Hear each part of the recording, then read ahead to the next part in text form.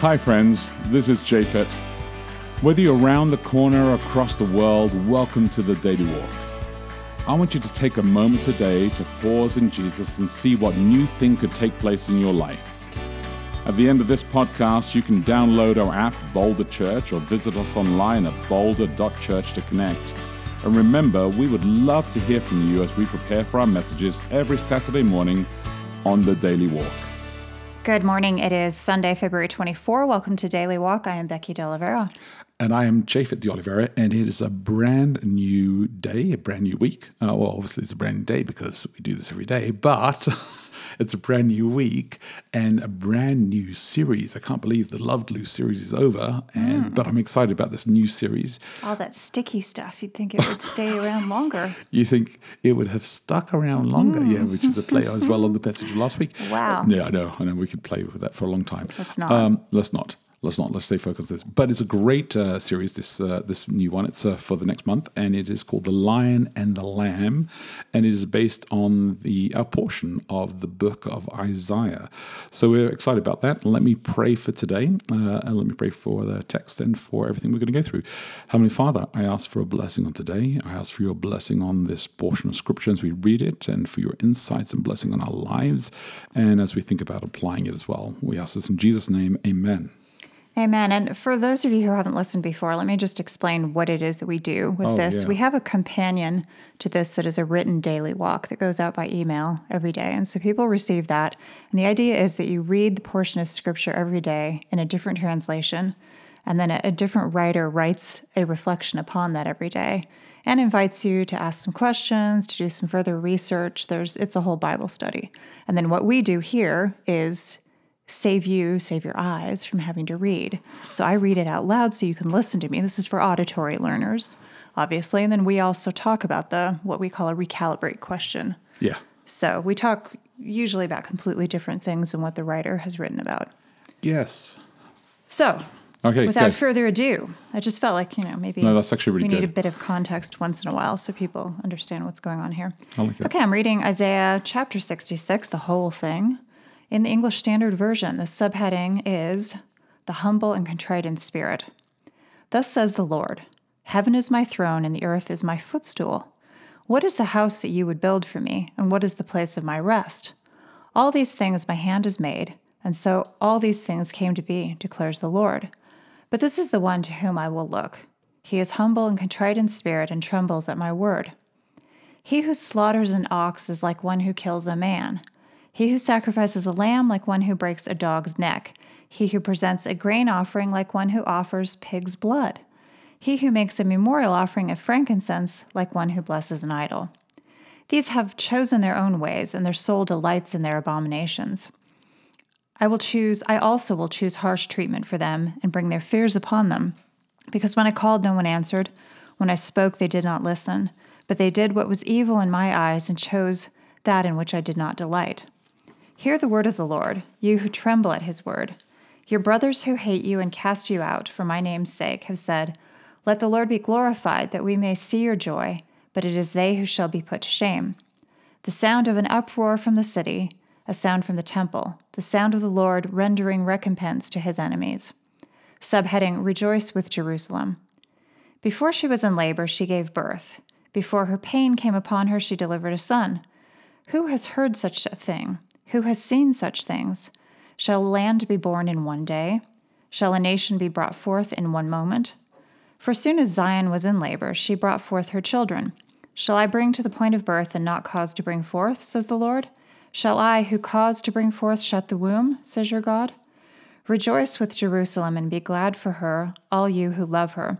Rejoice with her in joy, all you who mourn over her, that you may nurse and be satisfied from her consoling breast. You may drink deeply with delight from her glorious abundance. For thus says the Lord, Behold, I will extend peace to her like a river, and the glory of the nations like an overflowing stream. And you shall nurse, you shall be carried upon her hip, and bounced upon her knees. As one whom his mother comforts, so I will comfort you. You shall be comforted in Jerusalem. You shall see, and your heart shall rejoice. Your bones shall flourish like the grass, and the hand of the Lord shall be known to his servants, and he shall show his indignation against his enemies. Subheading, Final Judgment and Glory of the Lord. For behold, the Lord will come in fire, and his chariots like the whirlwind, to render his anger and fury, and his rebuke with flames of fire. For by fire will the Lord enter into judgment, and by his sword with all flesh, and those slain by the Lord shall be many. Those who sanctify and purify themselves to go into the gardens, following one in the midst, eating pig's flesh and the abomination and mice, shall come to an end together, declares the Lord. For I know their works and their thoughts, and the time is coming to gather all nations and tongues. And they shall come and shall see my glory, and I will set a sign among them. And from them I will send survivors to the nations, to Tarshish, Pul, and Lud, who draw the bow, to Tubal and Javan, to the coastlands far away that have not heard my fame or seen my glory. And they shall declare my glory among the nations. And they shall bring all your brothers from all the nations as an offering to the Lord, on horses and in chariots and in litters and on mules and on dromedaries, to my holy mountain Jerusalem, says the Lord, just as the Israelites bring their grain offering in a clean vessel to the house of the Lord. And some of them also I will take for priests and for Levites, says the Lord. For as the new heavens and the new earth that I make shall remain before me, says the Lord, so shall your offspring and your name remain. From new moon to new moon, and from Sabbath to Sabbath, all flesh shall come to worship before me, declares the Lord. And they shall go out and look on the dead bodies of the men who have rebelled against me, for their worm shall not die, their fire shall not be quenched, and they shall be an abhorrence to all flesh. Wow. That was a lot of reading. Epic. Aloud. It was. Epic. Mm-hmm. Yes, it was actually. It's a long passage this week, and really so is. Yes, it is. And so we'll dive straight into the question then, shall we? Which is this: describe a time when you reorganized your relationship. Recognized. That actually helps. Mm-hmm. I should wear my glasses. Describe a time when you recognized your relationship to the rest of the world and to the universe. Where were you, and what brought this feeling? Okay, I should give some context for this. I actually wrote the Daily Walk this week. Yes, and I like it how you were like. I was starting with the author. Yes, I could pretend like it wasn't me. No, I was going from the very beginning when God is talking about how heaven is his throne and the earth is his footstool, and how he's so much bigger than anything on earth, and how there's really nothing that we could offer him. And so I was writing about that sense of awe that you get when you do feel your smallness. I wrote about when I was on the island of Bora Bora some years ago, but I've had other experiences. Why don't you talk about some of yours, though, because people can read mine. I think that it happens all the time. Whenever, for me, if I've changed a job, if I've changed a location, I remember arriving at schools, and I changed schools quite a lot when I was a kid because my parents either moved or locations would take place, and so I went to new schools often, and just recognizing that my relationship to everybody else changed because I'm this different person now. Oh, that's so interesting. I didn't even think of it that way. I have to approach myself, or I get to think about myself differently and how I present myself, and I thought about myself in that way every single time, and it brought different feelings. It was always good. It was kind of like a great opportunity for reset. Some people don't like that though. They find that really, really hard to do, because it's difficult to do that. But I think it also it makes you reliant on other things. So I think that you end up learning to become either self-reliant, or you learn to rely on something greater than yourself. And I think church was very important to me. Oh, see, I was thinking totally more of, my only experiences of having this feeling have been in nature only. And there have been very few of them. Like I could probably count them probably on the fingers of both hands. Yeah, just if like I went throughout my entire life. Yeah, things like when I was on Rainier, I could see the curve of the earth and the sun rising. So usually it has to do with the ocean, it has to do with mountains. Often if I'm skiing, I'll feel that kind of surge of something, kind of awe at the world and being in it. And I do often have that feeling of, wow, we are on this tiny speck of a planet in space, and there's nothing out there. I think the only time that I've ever felt like that in relation to nature is when I've left the city. I was like, have you ever been in nature?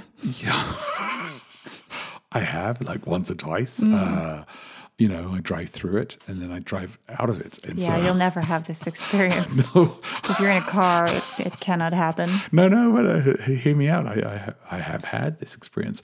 I tell you one, or two of them. One is that I was out in the sea and the storm hit, and the storm hit so bad that the ship was off to the side at pretty much felt like a 45-degree angle, where we're all leaning over the side, and suddenly, realizing how small and insignificant we are in this vast ocean, and we're out in the middle of nowhere. I mean, I think that's actually a pretty Titanic moment for us. And at those moments, you kind of put everything in the check. And you ask yourself, which I think is actually what the point is of this whole Isaiah 66, brings us to this kind of like epic moment. Yeah, it kind of jumps around into all kinds of things. It does. But there is this idea that there's nothing that you could give God because he made everything, he owns everything. It made me think, I think I was telling you about how I received this email alerting me to the good news that Kevin Costner's home in Aspen is now available for rent for a mere $30,000 a night. And first of all, I'm thinking, how did I get on this mailing list? Yeah. Like, what? Yeah, how did you sign And then up? secondly, I'm thinking, is Kevin Costner there when you're staying there? What? For $30,000. It feels like, there should be some perks. Okay. But I thought, we think, we try to have luxurious things, or we kind of look to the rich and famous and what they have, and are impressed by that. And God's saying, whatever. It's a house that costs $30,000 a night in Aspen. It's probably not even that great a house. There are probably more expensive ones, I'm sure. But yeah, the things that we think are a big deal are not a big deal. Yeah, that's true. Well, let me repeat the question one more time then. It's here. Describe a time when you recognized your relationship to the rest of the world and to the universe. Where were you, and what brought this feeling around? Think about that. Look after each other, live love, and we will connect tomorrow. Hey, thanks again for listening to the Daily Walk podcast today. Hey, if you have any questions, reach out to us online at boulder.church. And if you can help support us, please feel free to give online at boulder.church/give. Until next time, look after each other and live love.